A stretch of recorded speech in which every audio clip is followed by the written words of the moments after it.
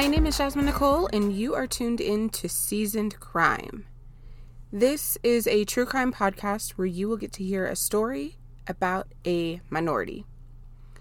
Here on this podcast, minority includes anyone who is part of some kind of protected class or anyone who is just part of the minority group. There's no discrimination. We look at crimes from all races, genders, sexualities, ages. I tell you the stories that you probably haven't even heard about because they aren't the ones that are plastered all over the front page or all over social media.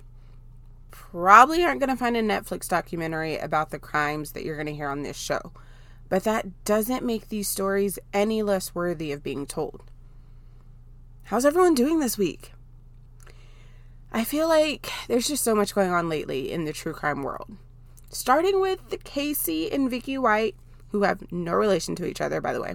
For those of you who don't know, Casey White was an inmate and Vicky White is the corrections officer at an Alabama jail, and they escaped from an Alabama prison. Vicky helped Casey escape. They were captured after 10 days of being on the run, and Casey was taken back to prison, and Vicky ended up dying from a self-inflicted gunshot wound. The story was wild. Not only because of the obvious, but also just know that Vicky was literally standing at the door of retirement. Like, the door was open. All she had to do was take a step to go through.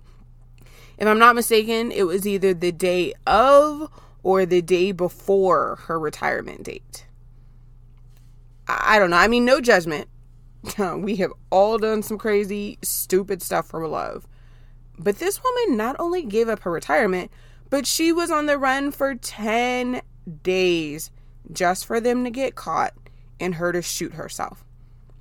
Literally, she put her life on the line for him. So that one was a crazy one. And then on Saturday, tragedy struck once again. In Buffalo, New York, a white man went to a grocery store in a predominantly black area and shot and killed 10 people and injured 3 minorities. Intentionally. I say intentionally because there's also a video of him approaching a white man, and not only did he walk away without shooting him, but he actually apologized before he walked away. He said sorry to the white man and walked off while going through and shooting people of color. These people literally just went to the grocery store, and because of the color of their skin, they never made it out of that grocery store. The perpetrator of this crime is, what do you know, he is safe, without a scratch, completely unharmed, and sitting behind bars right now. There's so much that I can speak on about that, but I'm going to have to save that for another episode because I feel like if I get started, I'm just going to keep going. So for now, all I have to say on that is our prayers are with all of the victims and all of the families of the victims. Those families will never be the same again. Let's go ahead and get into the one that I have for you today. So today, our primary highlight is going to be a tad bit different. I know I always speak to being inclusive of minorities of all kind, and I know when we think of minority, most of the time, we automatically go to people of color. But there are white people who fall into minority groups. They may not be part of the minority race, but they do fall into groups of minorities. And I want to make sure that this platform shows all around those whose stories are in the shadows, who don't get told, the stories that probably you won't hear about on the major podcast. So today, we are going to highlight a man by the name of Barry Gibbs. Barry is a white male who was accused of killing a black prostitute. I found today's story by looking at one of my all-time favorite sites, which is the Innocence Project. If you have listened to almost any other episode of this podcast, you know that I think so highly of the Innocence Project and everyone involved with them in the work that they do. I know there are so many people in jail, and for well-deserved reasons, but to imagine how many people are sitting in a cell because they didn't have the proper money or the resources to fight for a case for a situation that they shouldn't be in the first place. These stories always pull at my heartstrings because, I don't know, it's like how do you get it so wrong? How do you go through so many phases of the so-called justice system? I mean, you get arrested, you go through trial, you go through sentencing, you go through so many different phases. And every time I read these stories or, hear about these stories of the wrongful convictions, there were things wrong every single step of the way. It's not like one thing could have turned it around, but there are multiple things that were done incorrect. And each time those things just get put to the side. And especially when someone's life is at stake. I guess that's because American justice isn't really justice for all now, is it? So get ready and listen up, because the story of Barry Gibbs is one that's going to go from 0 to 100 real quick. Barry Gibbs was a Vietnam veteran who was working as a postal worker. He did have some struggles with drug addiction through his adult life. He was just living a normal day-to-day life, but on November 4th, 1986, everything changed. On that day, Virginia Robertson, a black woman, was found lying under a busy Brooklyn highway covered up with a blanket. Virginia was a known prostitute, but I can't say for sure if that was part of why her life ended. She had been strangled to death and was just left under this highway. NYPD took the lead on the case, trying to figure out what could have happened to Virginia. How did she get there? The lead detective on the case was Detective Luis Ippolito. He worked the case along with his partner, Stephen Caracappa. It just so happened that there had been an eyewitness who saw what they thought was the perpetrator dumping the body. A man by the name of Peter Mitchell went out jogging on the morning of November 4th, and according to Peter, he witnessed a white male and a black woman sitting together in a gray vehicle that was parked by the highway. Peter continued to watch, and he saw a male exit the vehicle and walk over to the passenger side, pull out a body, and then lay the body on the ground and cover it with a blanket. After about 3 seconds, the perpetrator noticed Peter looking, so he ran back to the driver's side and left. So I'm going to have to pause the story right there and say, what? For me, this already was an eyebrow-raising moment, because are you telling me that this man watched someone dump and cover up a body, saw the man drive off, and then that was it? I wasn't able to find anything in my research saying that he was the one who called the police or anything. I just know that he did come forward as an eyewitness. So I'm not saying none of this isn't possible, but I'm saying I feel like this eyewitness account leaves quite a bit more questions than it gave answers. So, going back to the story, along with the account from Peter, the detectives investigated, and in their investigation, they ran across a man by the name of Barry Gibbs, who previously had a relationship with Virginia. Based on their prior relationship, and the fact that Barry was a white male who was known to have some kind of contact with Virginia, Barry was brought in for questioning. Barry was aware that he knew the victim, but he was also 1,000% sure that he had no parts in her death. So sure, he was innocent. So, knowing he was innocent, Barry willingly answered any questions that they had, and he even agreed to stand up in a lineup. In that lineup, Barry was positively identified by Peter. I'm going to say right here, this is another red flag that I guess no one paid attention to. Peter was able to immediately identify Barry, even though Barry didn't match the original description that Peter had given when he had described the suspect. There were obvious physical differences between Barry's stature and his weight compared to what Peter had told the cops originally. But, again, this didn't stop or raise any questions. things just kept on failing for Barry from this point. The police just kept going for Barry. And now that he had been positively ID'd, Barry also, still knowing that he's innocent, agreed to allow the police to search his apartment because he had nothing to hide. When they searched Barry's home, they found a pair of red jeans. These jeans matched the description of what Peter had described the perpetrator as wearing. However, another red flag, those jeans didn't even fit Barry. Also, when they looked deeper into Barry, they found that he did, in fact, own a gray car that was very similar to the one that Peter described that was at the scene. The thing is, even though it was similar, Barry's gray vehicle was inoperable. The car had 2 flat tires, and it hadn't been driven for a good amount of time. At this point, Barry was positive that there's no way any of this could be happening, and he felt it in his soul that he was being set up, and he got himself a lawyer. Even still, Barry ended up being charged with Virginia's murder, and he was put on trial where the prosecution based his guilt on that of Peter's eyewitness testimony as well as the testimony from a jailhouse snitch. Peter testified to his story being exactly what he said before. He saw a white man, who he would later identify as Barry, dumping the body and then covering up with a blanket. The state brought in their own witness as well. They had a jailhouse informant who not only testified for the state in this specific case, but had also testified for the state in other cases as well.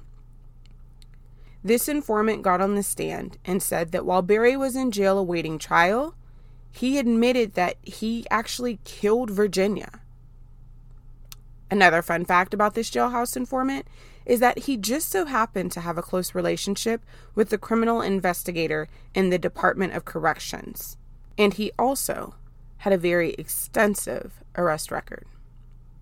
I mean, there's about 3 or 4 red flags that are standing straight up right here alone. The state wasn't the only ones who brought in a fellow inmate to testify. The defense brought in someone as well, and that someone was locked up with Barry for over 4 months, and they testified that they talked to Barry pretty much every day, and during this entire time, there was not one time that Barry wavered on the fact that he was innocent. The trial ended May 25th, 1998, and on that day, Barry was convicted of second-degree murder and sentenced to 25 years to life. While he was in prison, Barry stood by the fact that he was innocent, telling anyone who would listen. 9 years after his conviction, Barry got connected to the Innocence Project, and he asked them for help getting a DNA test done to prove that he was innocent. There had been some hair samples found on Virginia's body, but since DNA wasn't really a common thing back then, the sample was never tested. All they knew about it is that it showed characteristics of coming from a Caucasian person. The Innocence Project filed a notion, and based on that, a judge in Brooklyn ordered that the state of New York search the case evidence, which included the hairs that were left, and it also included the rope that was used to strangle Virginia. When they went to get the evidence, they couldn't locate any of it. Come to find out, some of the evidence had been destroyed completely, and whatever wasn't destroyed just so happened to be missing. The evidence wasn't the only thing that had become MIA all of a sudden. Barry's police investigation file, well, that was also gone. The only people that would have access to any of this were police and others who may have worked at the police station. So I feel like we've done enough episodes to know that if something doesn't sound right, it's probably because it isn't. By 2004, the Innocence Project did everything they could to get any remaining evidence, and they exhausted all avenues, but they came up with absolutely nothing. So at this point, they were getting ready to throw in the towel on this one. Not necessarily because they didn't believe in what was going on, but at the time, the Innocence Project proves innocence based on the testing of DNA evidence. So with no evidence to test, this didn't really seem like a case for them. If you're listening closely, you caught the fact that I said they were getting ready to turn this case over. Before they were able to fully pass this case off, something happened that changed everything. In 2005, police started another investigation. And even though Barry Gibbs played no part in why this new investigation started, he ended up being wrapped up in the web. The person that was being investigated was now retired Detective Luis Ippolito. Luis was being looked at because of possible ties to organized crime. He was now living in Las Vegas, and the investigation led police to searching his Vegas home. And what they found was the turning point of everything. Remember earlier I mentioned that Barry's police file was missing, and that's something that only police would have access to. Well, after the search of Luis's home, that file was no longer lost. This alone was enough to get the Innocence Project back in full force.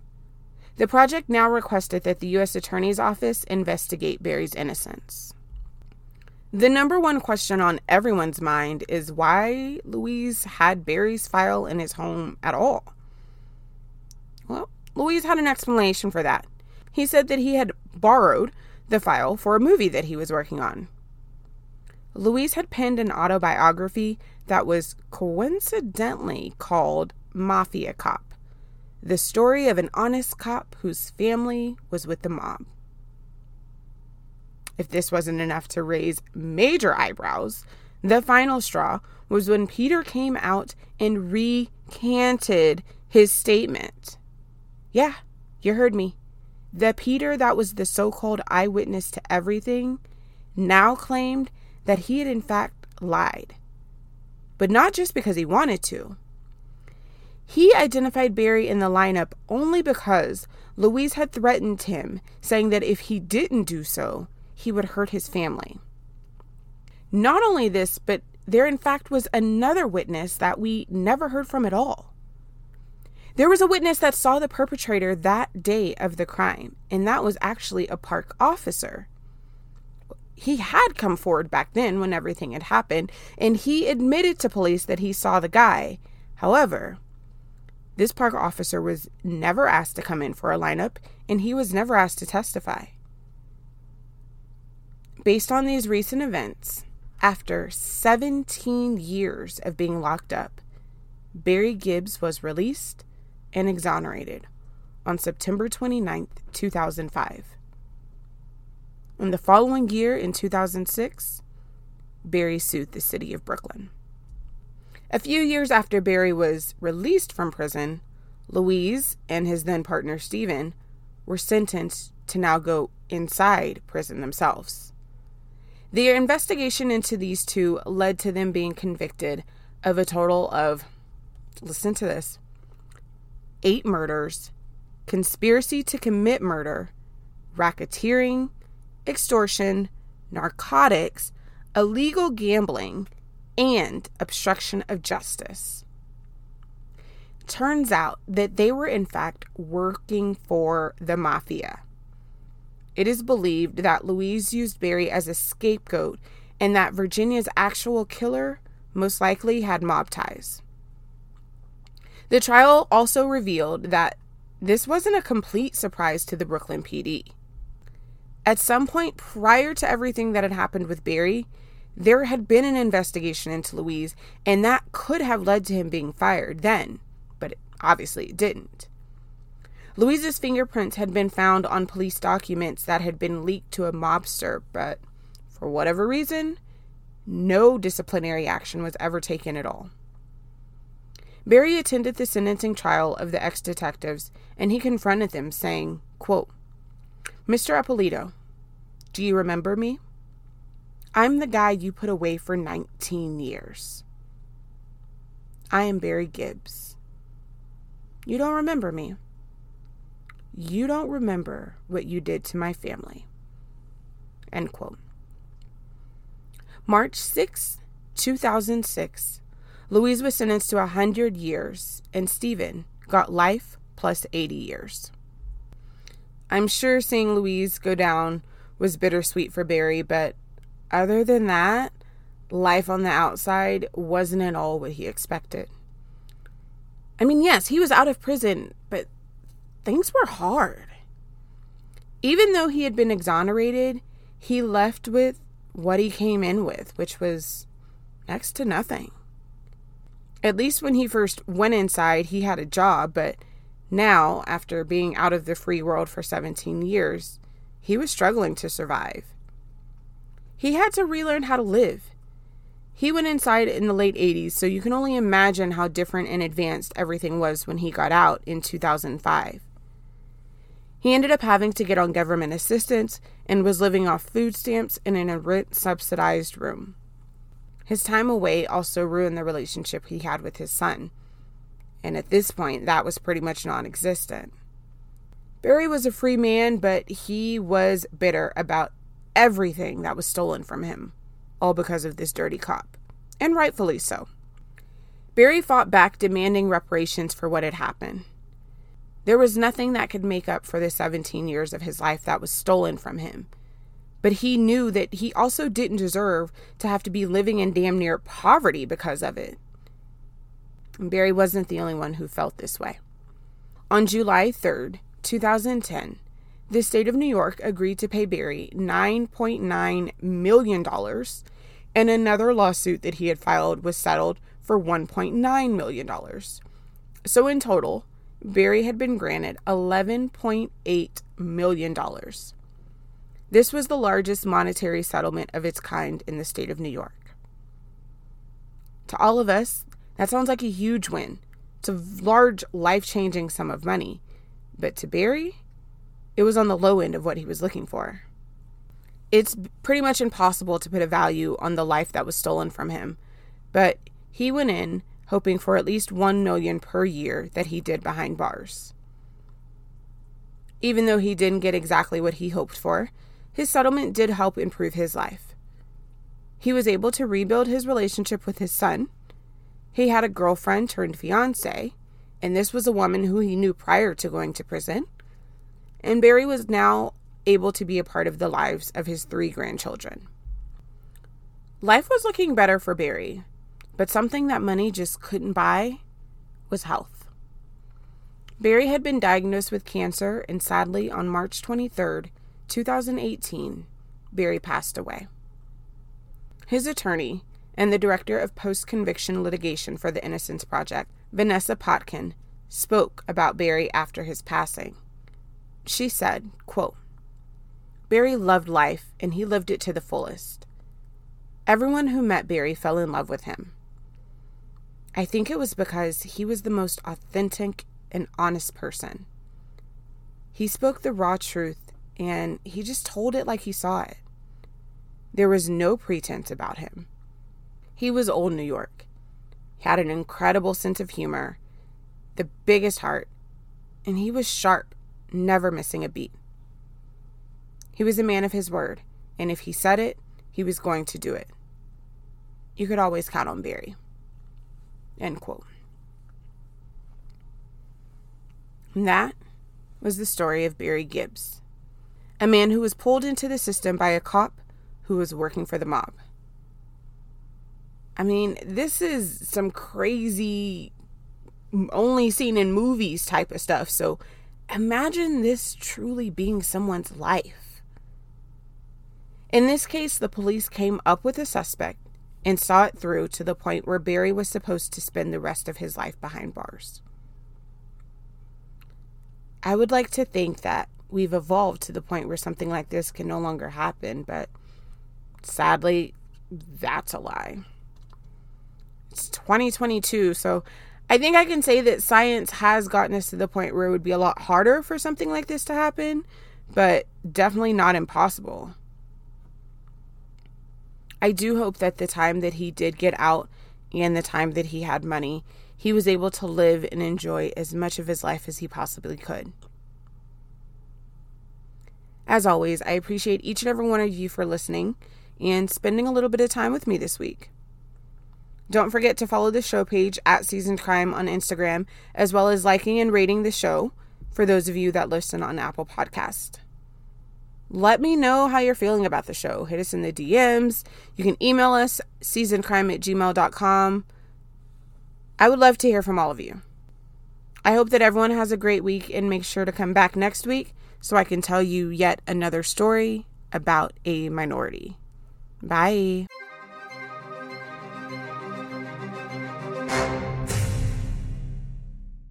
Thank you so much for listening to another episode of Seasoned Crime.